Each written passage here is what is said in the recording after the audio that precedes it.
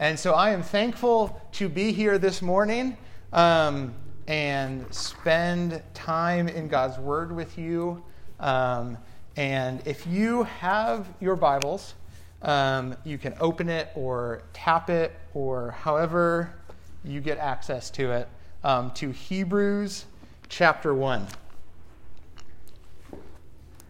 Hebrews chapter 1.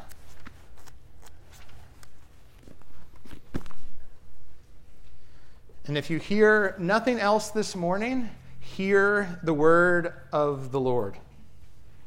We're going to read the whole of chapter 1. Long ago, at many times and in many ways, God spoke to our fathers by the prophets. But in these last days, he has spoken to us by his Son, whom he appointed the heir of all things, through whom also he created the world. He is the radiance of the glory of God, the exact imprint of his nature, and he upholds the universe by the word of his power. After making purification for sins, he sat down at the right hand of the Majesty on high, having become as much superior to angels as the name he has inherited is more excellent than theirs. For to which of the angels did God ever say, "You are my son. Today I have begotten you"? Or again, "I will be to him a father, and he shall be to me a son"? And again, when he brings the firstborn into the world, he says, "Let all of God's angels worship him." Of the angels, he says, "He makes his angels winds and his ministers a flame of fire." But of the Son, he says, "Your throne, O God, is forever and ever. Your scepter of uprightness is the scepter of your kingdom. You have loved righteousness and hated wickedness. Therefore God, your God, has anointed you with the oil of gladness beyond your companions. And you, Lord, laid the foundation of the earth in the beginning, and the heavens are the work of your hands. They will perish, but you remain. They will all wear out like a garment. Like a robe, you will roll them up. Like a garment, they will be changed. But you are the same, and your years will have no end. And to which of the angels has he ever said, "Sit at my right hand until I make your enemies a footstool for your feet"? Are they not all ministering spirits sent out to serve for the sake of those who are to inherit salvation? So when we meet someone new, it's common to ask them questions, right? We ask questions like, where are you from? What do you do for a living? What is your family like? And there's any number of questions you can ask people, but when you really think about it, you can narrow it down to two broad categories of questions. Questions about roles and questions about attributes. So questions about roles and attributes. Role questions revolve around what we do or what we're known for. It's an external way of looking at a person, right? So people who ask me questions about my role will get questions like, "I'm Meredith's husband. I'm Eden, Lily, and Nora's dad. I'm one of the directors at New Life Ranch. I serve with the youth at Three Rivers Presbyterian Church." Role questions ask what a person does. Attribute questions, on the other hand, ask what a person is like. It's more of an internal focus. You find something out about the character of that person by asking these questions of attributes. So when you ask me attribute questions, there's any number of ways that one could use to describe me, both good and bad. And what we see in this first chapter of Hebrews is a glimpse, a picture of who Jesus is, a sort of get to know you of Jesus. Because the whole book of Hebrews focuses on Christ.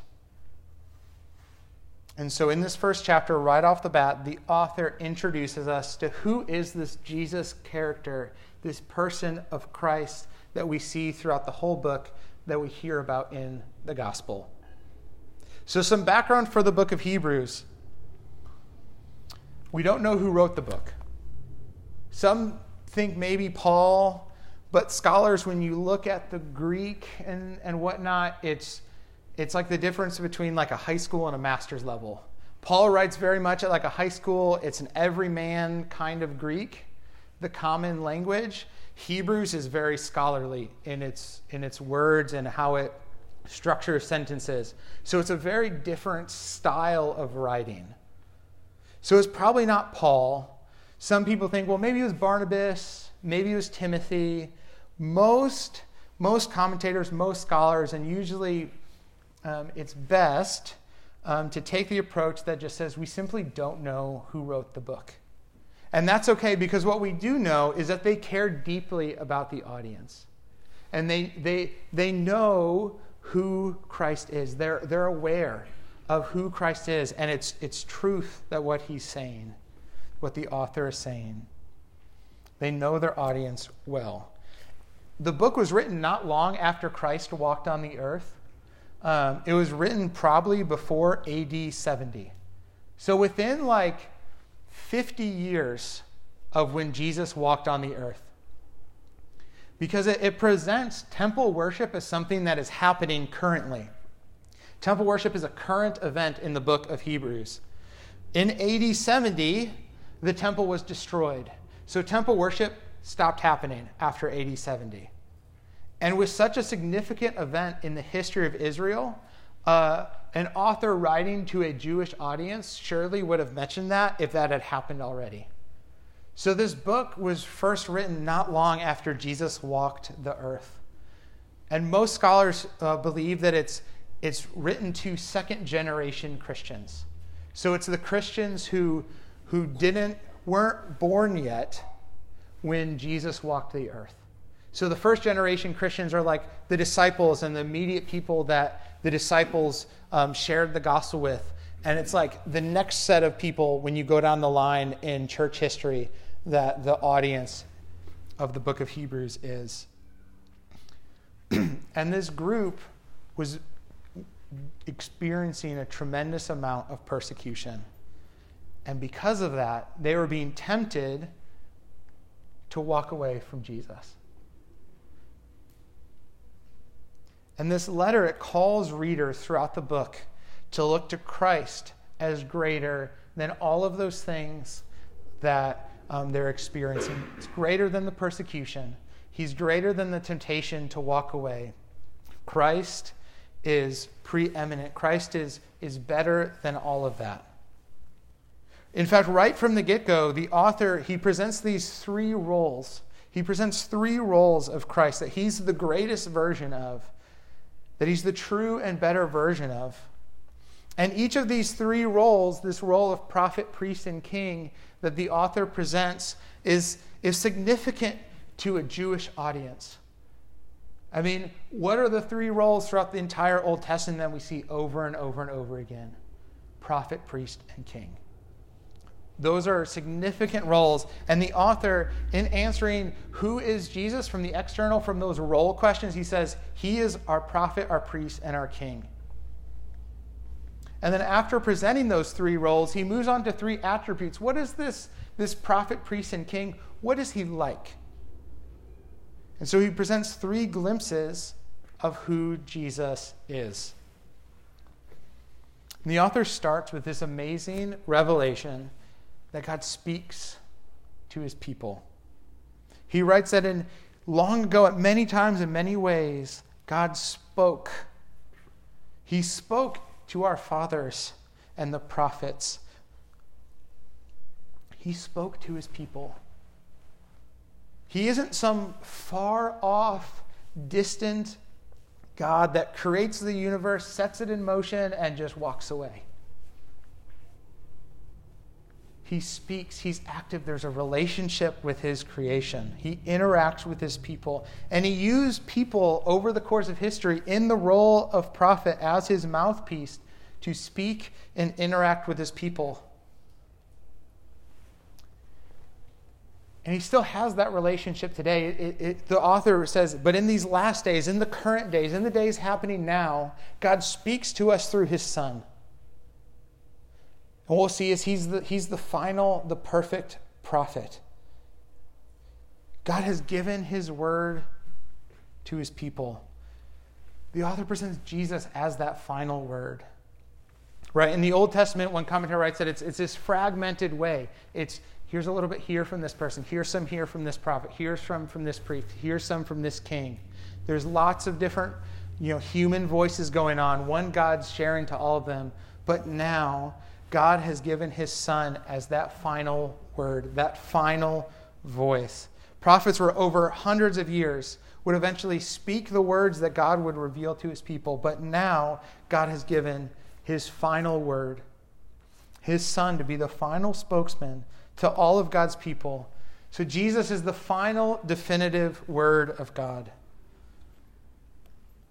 Jesus illustrates what this looks like in his own life on the Mount of Transfiguration in Matthew 17.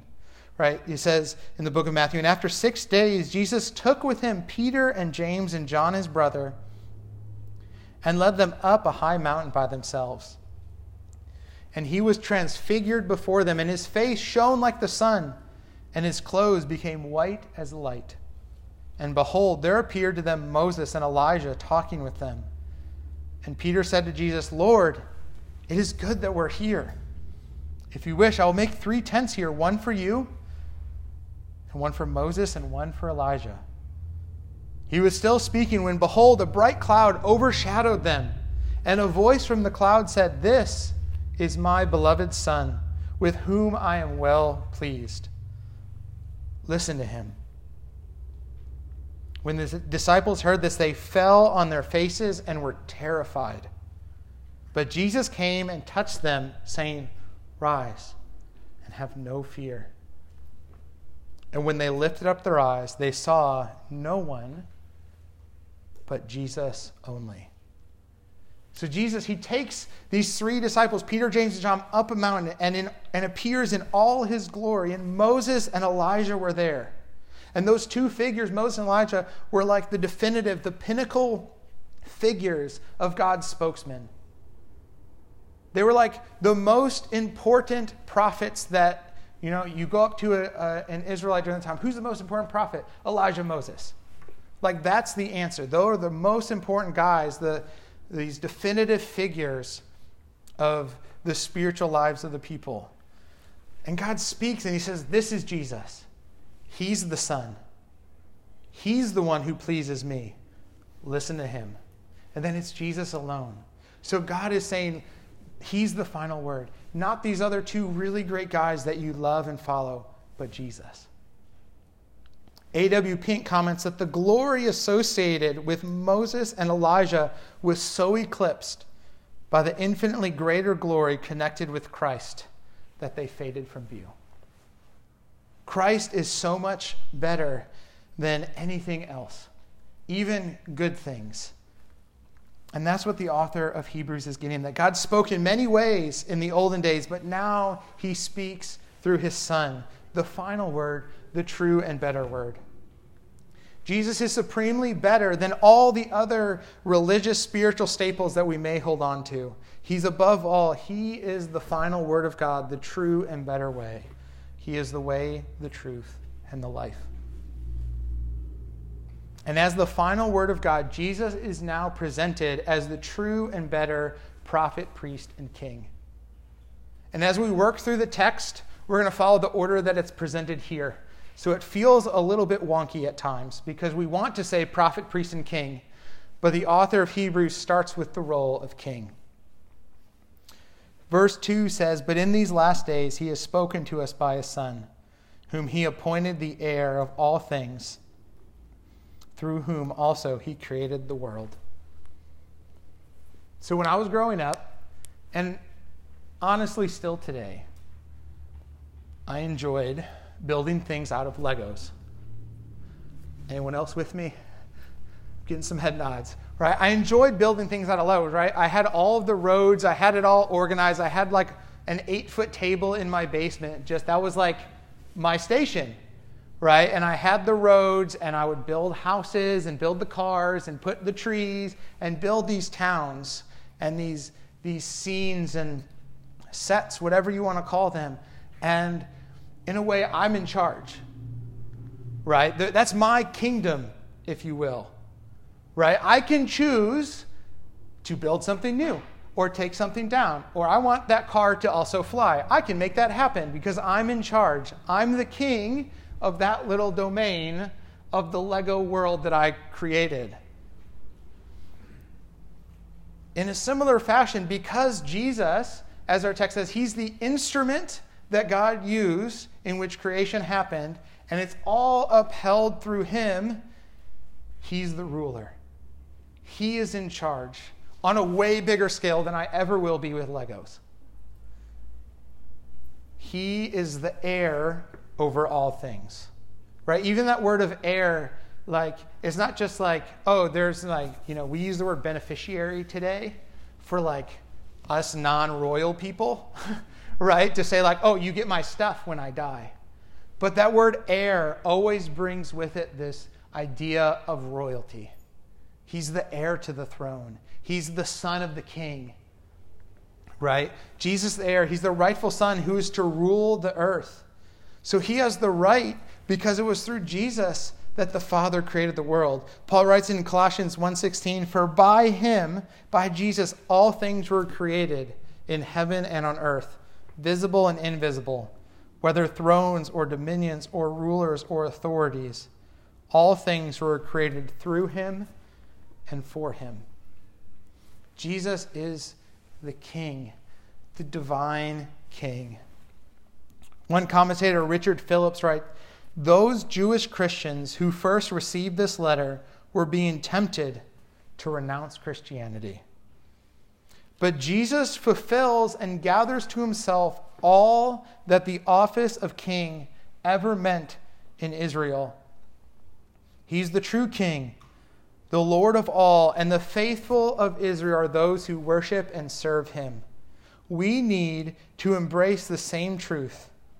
Jesus is king over the church and over the Christian people, no less than when the Israelites of David's day looked to his authority and obeyed his commands. But how seldom do people think of Jesus this way? When he walked upon his earth and his humanity, Jesus did not look like a king. He did not ride a great stallion. His coming was not heralded by trumpets.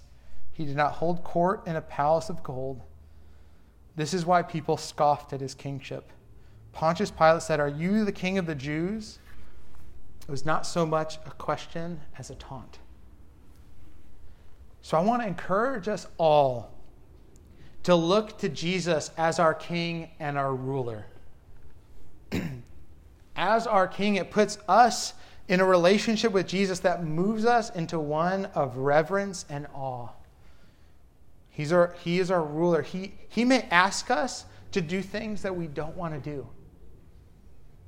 Other times, he'll ask us to live in relative comfort. But he's our king, and as our king, we look to him as our ruler. Michael Kruger, a pastor and professor, asked this question: how would our lives look different if we thought about Jesus not just as our Savior from sin, but also the sovereign King over everything?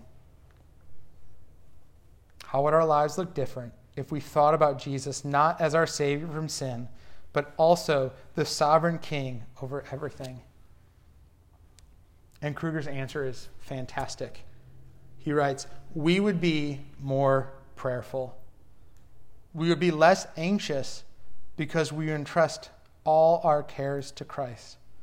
Of course, being fallen people, we would still worry, but this view of Jesus is the thing that will fight that too. And we'd be less despairing about the advance of the gospel because we would remember that the great God who upholds the whole universe is the one leading his army forward. Jesus is not going to lose. The world is his inheritance, and he will prevail in the end, however dark things seem. Let Jesus be your king. It will change your life. Jesus is our king. He is the divine king. He's also our prophet. First part of verse 3. He is the radiance of the glory of God and the exact imprint of his nature, and he upholds the universe by the word of his power.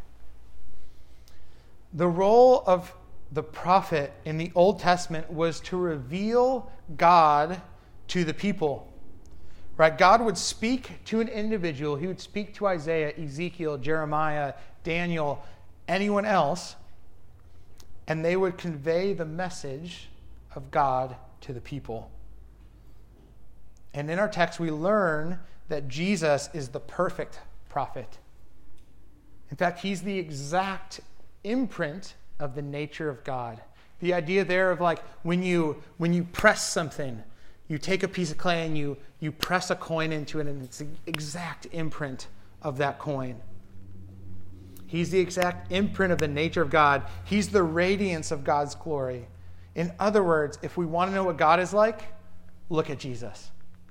If we want to know what God is like, look to Jesus. And Jesus affirms this when he says in John 14, "Whoever has seen me has seen the Father." Whoever has seen me has seen the Father. While on earth, Jesus perfectly revealed the Father to his people. So that means when we read the words of Jesus in the gospel, we know that those words are God's will for our lives. So when Jesus broadens our understanding of the Ten Commandments in the Sermon on the Mount and says, it's not enough that you just don't go around murdering people and killing people, it also has to do with your attitude towards people. That is God's will for us. We understand more fully what God has said because of Christ. It's no wonder that John, in his opening of his gospel, uses the word logos to describe Jesus right from the beginning. He's the Word. He's the exact Word of God. He's the living Word of God. So everything that he said, everything he did reveals to us what God has for us. Jesus, he gives commands. He gives warnings. He shows us the only way to be saved. He's the prophet. He's the one who reveals God to us. Over and over in the Old Testament, God's people needed someone outside of themselves to reveal God's truth to them. And Jesus does just that. So we can look to Jesus and trust that he shows us God's will for us and reveals to us the truth of who God is. So we need to listen to him. He's the divine king. He's the perfect prophet. He's also the final priest. End of verse 3. After making purification for sins, he sat down at the right hand of the Majesty on high. Paul writes in Ephesians 2 that we're dead in our trespasses and sins, that we're incapable of life apart from God. It's like, I think about in The Princess Bride, when Wesley is presumed to be dead. If you've not seen the movie, which I hope most of you have, it's really hard to describe it because it's such an odd storyline. But when you boil it down, it's ultimately about a man, Wesley, whose true love is about to get married to someone else. And he's trying to stop that bad marriage from happening. Now, along the way, there's sword fights, there's giants, there's battle of wits, shrieking eels, and rodents of unusual size. So it's much more than just this basic plotline of trying to stop a bad marriage. And there's a scene in the movie when two characters, Inigo Montoya and Fezzik the Giant, they need a miracle. Wesley has died. The one trying to stop the wedding, the hero of the story, has died. In fact, he was killed by the very man that he was trying to stop. So they bring him to a miracle worker named Miracle Max to see if he can do something. And after assessing the body, Miracle Max declares, "It just so happens that your friend here is only mostly dead." There's a big difference between mostly dead and all dead. Mostly dead is slightly alive. Paul in Ephesians 2 is not saying that we are mostly dead. He's saying that we are all dead. That there's nothing viable a part of us apart from Christ. There's no life in us. We're dead in our trespasses and sins. Two words that Paul uses to say, like, there's no way around it. Any way you look at it, you're dead. But God makes you alive. We need someone outside of ourselves to save us. And Jesus, as our priest, does just that. The wages of sin is death. We needed someone to die in our place and make that sacrifice for our sins. Our text in Hebrews says he makes purification for our sins. And this office of priest is kind of this running theme throughout the rest of the book of Hebrews. And priests in the Old Testament, they were the ones who would bring the sins of the people before God, and they would make the sacrifices that would atone for those sins. And they would do this over and over and over again. The author of Hebrews writes in chapter 10, "For since the law has but a shadow of the good things to come, instead of the true form of these realities, it can never, by the same sacrifices that are continually offered every year, make perfect those who draw near. Otherwise, would they not have ceased to be offered? Since the worshippers have once been cleansed, would no longer have any consciousness of sin? But in these sacrifices there is a reminder of sins every year, for it is impossible for the blood of bulls and goats to take away sins."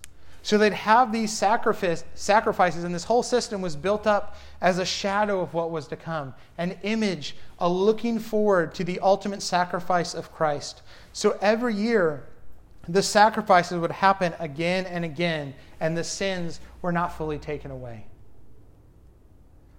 Ultimately, our sins are only taken away in Christ. He makes purification for our sins. And after making the sacrifice, the author of Hebrews says that Jesus sat down. He sat down. When a person is done, when you've had a hard day of work, what do? You sit down. It's done. I can rest now. There's no more work to be done. Jesus sits down. The sacrifice was a total purification of sin. He's the final priest, the one who offers and is the final sacrifice for sin. Jesus is the only way that sin can be forgiven. We can't do anything to be saved. We can't find forgiveness in anyone or anything else. Paul writes in Romans 10 that you call on the name of the Lord and you will be saved, not anything else. So if you looked to Jesus as your hope, your only hope in life and death, it's no wonder that the very catechism, the Heidelberg Catechism that we looked at as we confessed our faith together this morning, starts with that question of, what is your only comfort in life and death? That I, with body and soul, both in life and death, am not my own, but belong to my faithful Savior Jesus Christ, who with his precious blood has fully satisfied for all my sins and redeemed me from the power of the devil, and so preserves me that without the will of my Father in heaven, not a hair can fall from my head. Yes, that all things must work together for my salvation. Wherefore, by his Holy Spirit, he also assures me of eternal life and makes me heartily willing and ready henceforth to live unto him. Our only comfort in life and death is Jesus. He's the final priest that makes the final sacrifice to totally and fully purify us and remove our sins. So look to him. In these three roles of king, of prophet, and of priest, we are being asked to follow Jesus as our ruler, as our king, to listen to Jesus as our prophet, and look to him as our priest for forgiveness. So this means that following Jesus consumes our whole lives. It's not just The gospel is not just a get-out-of-hell-free card. It involves all of us. And Jesus is presented in so much more than just this get-out-of-hell-free card in just the first 3 verses of this book. One commentator, Raymond Brown, writes that possibly our vision of Christ is limited. We are in danger of confining him to our restricted experience or limited knowledge. We need a vision of Christ with these immense cosmic dimensions, a Christ who transcends all our noblest thoughts about him and all our best experience of him. These first century readers would be less likely to turn from him in adversity if they had looked to him in adoration. The opening sentences of this letter are designed to bring them and us to our knees. Only then can we hope to stand firmly on our feet. This letter's lofty teaching about the person and work of Christ, expounded with the aid of arresting titles of Jesus, is a stark challenge to modern humanitarian Christologies, most of which tend to reduce Jesus to an inspired man with a unique sense of religious destiny, or an outstanding example of benevolent concern and altruistic service, or a fervent zealot with a passion for liberation,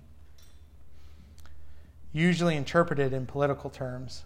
Whilst preserving the important truth of Christ's essential humanity, this letter presents its reader with a revelation of Jesus in his matchless deity.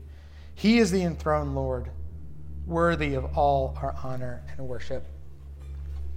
Jesus is so much bigger and better and requires so much more of us than we can think.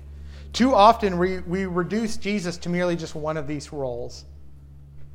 But right off the bat, the author of Hebrews calls us to see a fuller picture of who Jesus is and recognize how we ought to respond to him. Jesus can't be simply just a small aspect of our lives, but he must be front and center as our king, as our prophet, and as our priest. One commentator writes that virtually every single word in the book of Hebrews is pregnant with meaning. And even just in these first 3 verses, we see so much of who Jesus is and what he's done. But this chapter does not end with only these 3 roles. Right? Recall that when we get to know someone, we ask questions of role. What do you do? But we also ask, what are they like? What are their attributes? What are their characteristics? And the author of Hebrews answers these these attribute questions by going through this exposition of looking and comparing Jesus with angels. He does this because in a lot of ways, angels back then and even still today are are viewed as this significant spiritual creature. Right? It's kind of an easy into the spiritual world of angels because they're white and have wings and they're all friendly and stuff like that. And they get their wings when a bell rings, right? It's just this easy entrance into the spiritual realm. And so in a lot of ways, people are like, oh yeah, angels are these great, great beings. But the author says, yeah, you think angels are great. You should see Jesus. He's even greater than those angels. And he compares their names. He says that Jesus has a better name. He is the Son. The angels aren't the Son. Jesus is. The angels aren't to be worshipped, but in fact, they worship the Son. They worship Jesus. They're not sovereign, but he is. So the author is showing that Jesus ought to be at the center of our spiritual understanding. And in this exposition of Jesus being superior to angels, we see 3 specific attributes of what Jesus is like. The first being eternal.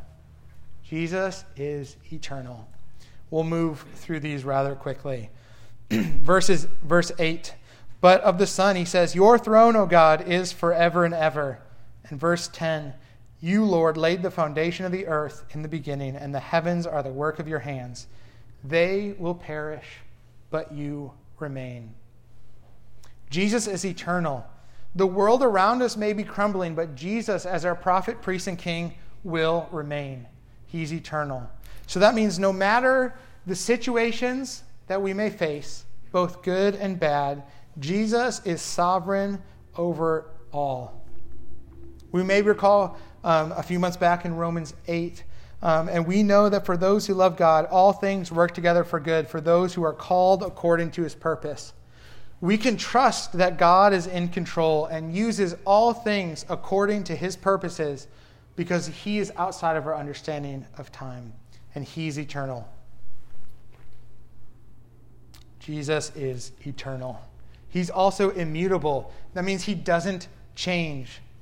The end of verse 12, like a robe, you will roll them up. Like a garment, they will be changed. But you are the same, and your years will have no end. In his eternalness, Jesus doesn't change. Growing up, every year for spring break, my family would drive from the suburbs of Chicago to Naples, Florida. We would drive because my parents did not like flying, so it was always a long drive. And my parents, when we'd stop for meals, we'd stop at the same restaurant almost any time. Breakfast, lunch, or dinner, Cracker Barrel. We'd go to Cracker Barrel almost every time. And every time I'd order just about the same thing. Mama's French toast breakfast. Sourdough French toast, bacon, eggs, fruit. It was so good. Like, best meal. I mean, breakfast, lunch, or dinner, I'd get the same thing because it's Cracker Barrel and you can do that there. You can ask for that breakfast menu even if it's 9 o'clock at night. And it was the same thing. And every time I was like, this is amazing. A few weeks ago, while we were traveling for Christmas, Meredith, the girls, and I stopped at Cracker Barrel. I got Mama's French toast breakfast. I was so excited to have this unchanging meal in my mind because it was always good. When it got to the table, the French toast was smaller than I remember. It was not nearly as good. And I looked at Mary, I was like, I'm really disappointed right now. Half joking, I was like, I kind of feel like crying. Like this was like such this memory of this like unchanging, always good thing suddenly it had changed. It was different in my mind. I was disappointed. I trusted that it would be the same as the last time that I had it, but it wasn't.